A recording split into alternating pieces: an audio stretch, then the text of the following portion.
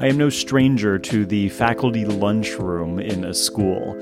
Having spent many years in the classroom, I was often privy to the talk and contributed to the talk in the faculty lunchroom. And one of the main topics of conversation was often the students who were so frustrating to have in class. But looking back now from the entrepreneurial mindset, I can see that it's often those students who are going to truly succeed in life. Thanks for tuning in to the Entrepreneurial Mindset Podcast. I'm your host, Stephen Carter, and my mission is to develop the entrepreneurial mindset in all learners so they are radically transformed to impact their lives.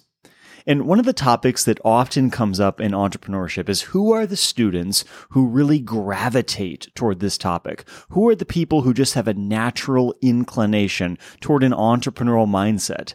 And one of the answers that I just love is it's often the people who think outside the box. So think about your typical classroom. Think about your typical teacher. Think about your typical educational environment. There are usually students who just frustrate teachers to no end. You know, they ask too many questions. They get up. They're stir crazy. They don't follow the directions. They do things out of order. And it's just like, oh my goodness, just follow the rules. Just follow the directions. But they just don't have it in their DNA. And so as teachers, we can get really frustrated about this. We can say, oh, so-and-so, they infuriate me to no end. Why can't they just read the instructions? Why can't they just do as they're told? And we get upset because they're not playing the game of school. They're not doing it the way that they're told. And yet, if we flash forward, it is often this kind of mindset that is going to differentiate these students in a way that truly sets them apart, that actually gives them the leg up, the ability to thrive and to succeed in a society that rewards that kind of thinking. Now, therefore, it seems rather counterintuitive that our school system doesn't actively seek out this kind of student to reward and celebrate them. Instead, this kind of student is often punished. Now, this summer, I had a chance to hear Willie Robertson speak. Now, Willie Robertson is well known to those who are familiar with Duck Dynasty. If you're like me, however, you knew next to nothing about Willie Robertson, other than the fact that he was some kind of bearded person who was famous on television for a while. So the truth was, I went to the conference to hear speakers like Malcolm Gladwell and Patrick Lencioni, and then I thought, who is this Willie Robertson? But I will tell you, within minutes of Willie taking the stage, I was utterly captivated. As an audience member, I was just enthralled from the start. One of the things that grabbed me at the very beginning was when Willie talked about trickle-down fried chicken. He explained that sitting at his dinner table as a kid, he was at the very end of the table. He was the youngest. So he didn't even realize that chicken had really good pieces like the breasts or the legs or the thighs, because all he got were like the wing tips and the little bits left over as the plate was finally passed down to him. But you see, the lesson that he took away from that was the person who pays for the chicken gets first crack at the chicken. So it pays in life to be the person who buys the chicken, and he resolved to do just that. And really, all through his life, he'd had an entrepreneurial mindset. He told a story of when he was in elementary school. He took to selling bazooka bubble gum out of his locker. Now, many of you listeners may have had a similar experience. You know, you discover that your classmates want something, so there's a problem. And you also discover that there's a need, and you happen to have a solution for that need, and you start selling. And Willie got pretty successful. So successful, in fact, that he attracted the notice of his principal. His principal swooped in and promptly put a stop to the entrepreneurial exploits, told Willie that he had to cease any sales of bubblegum, and that was that. Now, at this point in his talk, Willie paused. For effect, he looked around, he scanned the crowd, and then he slowly said, "If only I had known what I know now." He went on to say, the smart decision, the thing that he wished he had done, was cut the principal in on the deal. Now, the crowd went wild because this is exactly the kind of mindset that we celebrate in life, right?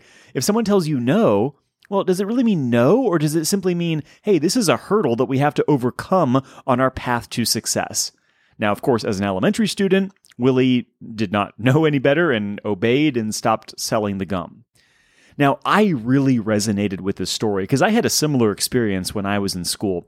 I discovered that I could buy a pack of Bubblicious chewing gum. So if you remember Bubblicious chewing gum, it had about 4 or 5 pieces in a pack, and I could buy a pack of this gum for $1 at the store. But you see, once I got to school, the gum was far more valuable than $1. I could sell each individual piece for $1. Okay, this is in the 1990s, people. So seriously, selling a piece of gum for $1. Why? Supply and demand. And these were things that I was learning in real time in school. Real time, that is, until I was told to stop. Now, unlike Willie, it wasn't my principal. It was actually my mother. She had found out about my exploits, and she had threatened me that the principal would find out. That was kind of her MO. She was like, Steven, listen, the principal's going to find out, and you are going to get in trouble. And I gasped, I did not want to get in trouble. Now, looking back, like Willie, I wish I had done things differently. I wish I would have looked at the situation and said, you know what? This is actually a good thing that I'm doing. But I stopped because I was told to stop and I was scared and I thought that stopping was the right thing to do. But now, years later, I'm looking at that scenario and I'm hearing Willie Robertson talk about it. And I'm thinking about the countless administrators, the countless teachers around the world who have shut down entrepreneurial activities where they have seen students selling things out of their locker, doing things they weren't supposed to, maybe bending the rules a little bit, and they shut them down because the students weren't fitting the mold. They weren't fitting in the box that was preset for that kid to fit into. And yet it is those children who are often exhibiting the entrepreneurial mindset. And I wish I knew then what I know now.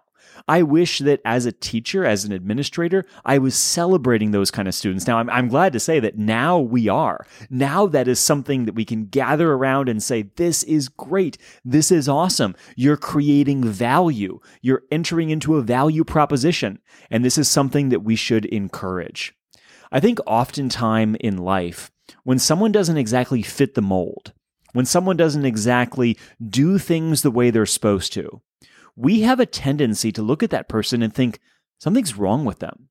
They're a little off. They're a little different. And yet it is often that attribute that is going to set them apart and enable them to do the kind of innovative thinking that is required of the entrepreneurial mindset. So the next time that you have a thought or a notion that might not exactly conform, that might not be buttoned up or exactly the way society wants it, just remind yourself that just might be the entrepreneurial mindset coming out, and that indeed is something to celebrate.